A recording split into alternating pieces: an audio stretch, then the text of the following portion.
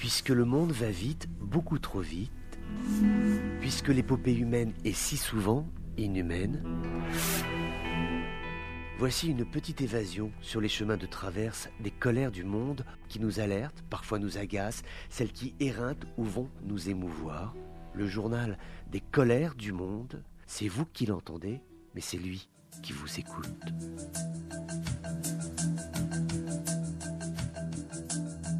Bonjour à tous, bienvenue dans ces colères du monde. 2 chiffres aujourd'hui pour parler de l'Algérie. 316, c'est le nombre de détenus politiques, détenus d'opinion. C'est avec ce bilan que l'année 2022 débute en Algérie. Ceci à l'issue de placements en détention provisoire, de condamnations à la prison ferme ou encore de détentions qui sont jugées arbitraires par les associations de droits de l'homme, également par les avocats qui prennent fait et cause pour essayer de soutenir ces activistes, ces citoyens qui ont pour seul tort d'exprimer des avis, des opinions qui diffèrent de celles des autorités algériennes. Et puis cet autre chiffre qui est diffusé par la presse algérienne, plus de 35% des liquidités aujourd'hui en Algérie sont détenues par le marché informel. 35% de l'argent algérien donc en fait sert à alimenter le marché noir dans ce pays, le marché parallèle qui est tout à fait nécessaire pour qui veut avoir des prix qui soient en deçà des prix qui sont taxés par les taxes d'import. On sait que l'importation est tout à fait importante en Algérie alors que durant des années ce pays était totalement autosuffisant. Aujourd'hui ce n'est plus le cas, donc pour lutter contre la cherté de la vie, il y a ces marchés parallèles qui se mettent en place et ceci absorbe jusqu'à 35% des liquidités. Il n'y a pas beaucoup de pays dans le monde arabe qui fassent pire. Le seul pays, mais lui il est asiatique, c'est l'Iran qui lui arrive à faire pire avec 45% de la masse monétaire qui elle est détenue par le marché informel iranien.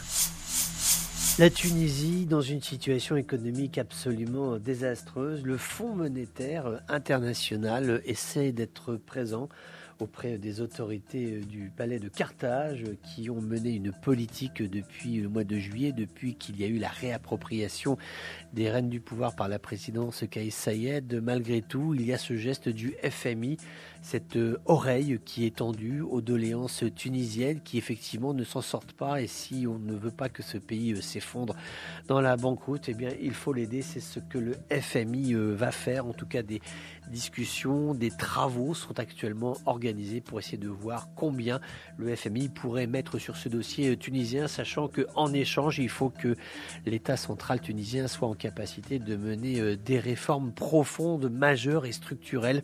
Est-ce que le régime Kais Saied en sera capable? Point d'interrogation. En tout cas, le gouvernement tunisien a donc annoncé que le couvre-feu sera maintenant tenu pour 2 semaines, renouvelable si besoin, après évaluation du ministère de l'Intérieur. C'est vrai que la situation pandémique s'est aggravée ces derniers jours en Tunisie, donc il s'agit d'intensifier les opérations de vaccination, de veiller à ce que la population effectue bien ses doses de rappel, mais surtout qu'elle se vaccine, parce qu'on sait que la vaccination en Tunisie est très en retard par rapport aux autres pays du Maghreb. Les contrôles sanitaires aux frontières aussi vont être renforcés, ainsi que des tests qui vont être faits sur toutes les personnes qui entrent dans le pays. Il y aura aussi des recommandations qui vont être apportées aux voyageurs, leur disant voilà, n'allez pas dans telle région parce que celle-ci est plus contaminée qu'une autre, et si des projets de voyage il est préférable de les reporter à une date ultérieure pour ne pas participer malgré soi à la propagation de la maladie. Des discussions en Libye sur la date qui sera celle des élections présidentielles. Il y a eu cette rencontre du vice-premier ministre Hussein Al-Katrani qui a pu rencontrer le chef du Haut Conseil d'État, Khaled Al-Mishri. Ils ont discuté ensemble de la base constitutionnelle des futures élections. Concernant les dates, on a cet avis qui a été rendu public par Stéphanie Williams, qui est donc la conseillère du secrétaire général de l'ONU chargée de la Libye. Elle estime que les élections pourraient se tenir à la fin du mois de juin 2022. C'est une date qui semble somme toute réaliste et raisonnable. Est-ce que cette date sera appréciée, choisie, retenue par les acteurs libyens? Point d'interrogation. Maintenant, ceux-ci vont être concertés. Il y a également tous ces débats qui ont lieu entre l'Est et l'Ouest sur la réunification des armées. En tout cas, il est certain que tous ces mouvements de discussion, de mouvements diplomatiques auxquels on assiste actuellement sont plutôt de bon augure, et se laisser un délai de 6 mois, parce que le mois de juin ce sera dans 6 mois, se laisser ce délai, c'est finalement de bon augure pour arriver à cette élection présidentielle peut-être dans les meilleures conditions possibles. Maintenant voilà, c'est l'ONU qui rend un avis, qui d'ailleurs n'est pas un avis officiel. Reste à savoir maintenant comment les acteurs libyens vont l'apprécier, quel accueil lui sera réservé à cette date de la fin du mois de juin 2022. Encore un drame dans ce camp de Halol au nord-est de la Syrie, ce camp où il y a 60 000 prisonniers du groupe État islamique, essentiellement des femmes et des enfants, des femmes qui étaient très proches de l'organisation radicale. Un médecin de la Croix-Rouge internationale a été attaqué par une cellule dormante du groupe État islamique, une attaque qui a été menée avec une arme tranchante. Heureusement, les jours de ce médecin ne sont pas en danger. Néanmoins, cette attaque rappelle la dangerosité de travailler pour les acteurs humanitaires à l'intérieur même de ce camp qui pourtant avait fait l'objet d'opérations de police par les FDS qui ont la responsabilité sécuritaire de ce camp, mais bien malgré les opérations qui ont été menées, il est toujours aussi dangereux à la fois pour les médecins d'y travailler, mais aussi pour certaines prisonnières qui ne veulent plus entendre parler de la doxa radicale, mais qui sont toujours sous la menace des cellules dormantes du groupe État islamique, qui sont toujours actives à l'intérieur même du camp de Halol. À chacun ses colères, à chacun ses colères, colère, colère, colère, colère, colère. À chacun ses colères.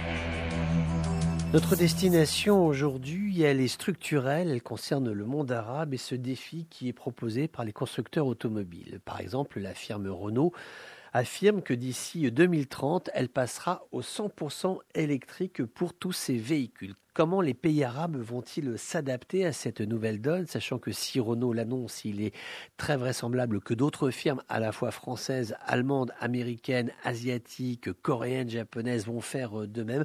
On se dirige vers le tout électrique, ce qui veut dire qu'il va falloir penser, il va falloir reconsidérer toutes les chaînes énergétiques, toutes les chaînes de la distribution. Aujourd'hui, nous avons essentiellement des stations essence. Il va falloir penser à placer sur l'ensemble des territoires des postes de recharge électrique de telle façon à ce que la vie économique des pays ne soit pas interrompue par l'absence d'énergie. Comment organiser cela, sachant qu'on a des situations qui sont extrêmement disparates avec des pays très organisés, des pays où le régalien a tout à fait lieu d'être et il est tout à fait opérant, et puis des pays qui sont totalement désorganisés, et puis des pays avec parfois des groupes armés ou des groupes politiques qui ont volonté de manœuvrer, qui ont volonté de faire de la ressource énergétique une arme d'influence politique. Je pense ici au Hezbollah libanais qui avait voulu se suppléer à l'État central de Beyrouth en faisant venir du pétrole iranien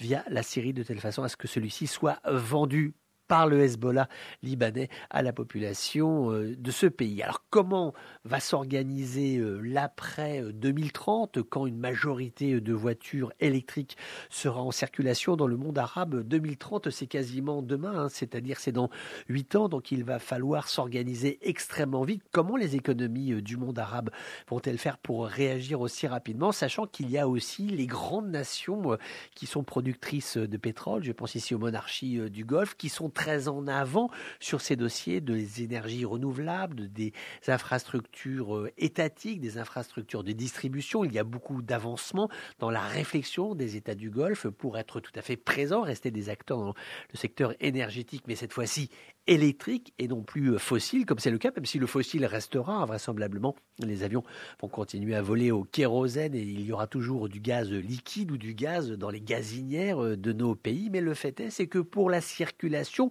pour le transport de marchandises, il faut se préparer à l'électrique. Et c'est vrai que pour l'instant, il y a somme toute assez peu de discours novateurs, organisateurs du futur concernant ce nouveau réseau de distribution électrique qu'il va falloir mettre en place, pas seulement sur un pays, mais du fait des relations bilatérales, du fait des liens économiques existants entre tel et tel pays. Il faut que l'électricité fonctionne absolument partout et que le service proposé de réapprovisionnement en énergie des voitures, que ce service soit pérenne 24 heures sur 24, tous les jours de l'année, indépendamment des fêtes nationales ou religieuses, peu importe. Donc il faut réussir à organiser un service à l'échelle du monde arabe qui marche H24 tous les jours de l'année. C'est là un défi tout à fait considérable qui nous est offert par l'énergie électrique, énergie néanmoins beaucoup moins polluante que le fossile, énergie vers laquelle nos civilisations se dirigent à grands pas. Voilà, c'était les colères du monde d'un jour comme les autres, mais qui n'étaient pas tout à fait comme les autres. On se retrouve bientôt pour d'autres colères du monde.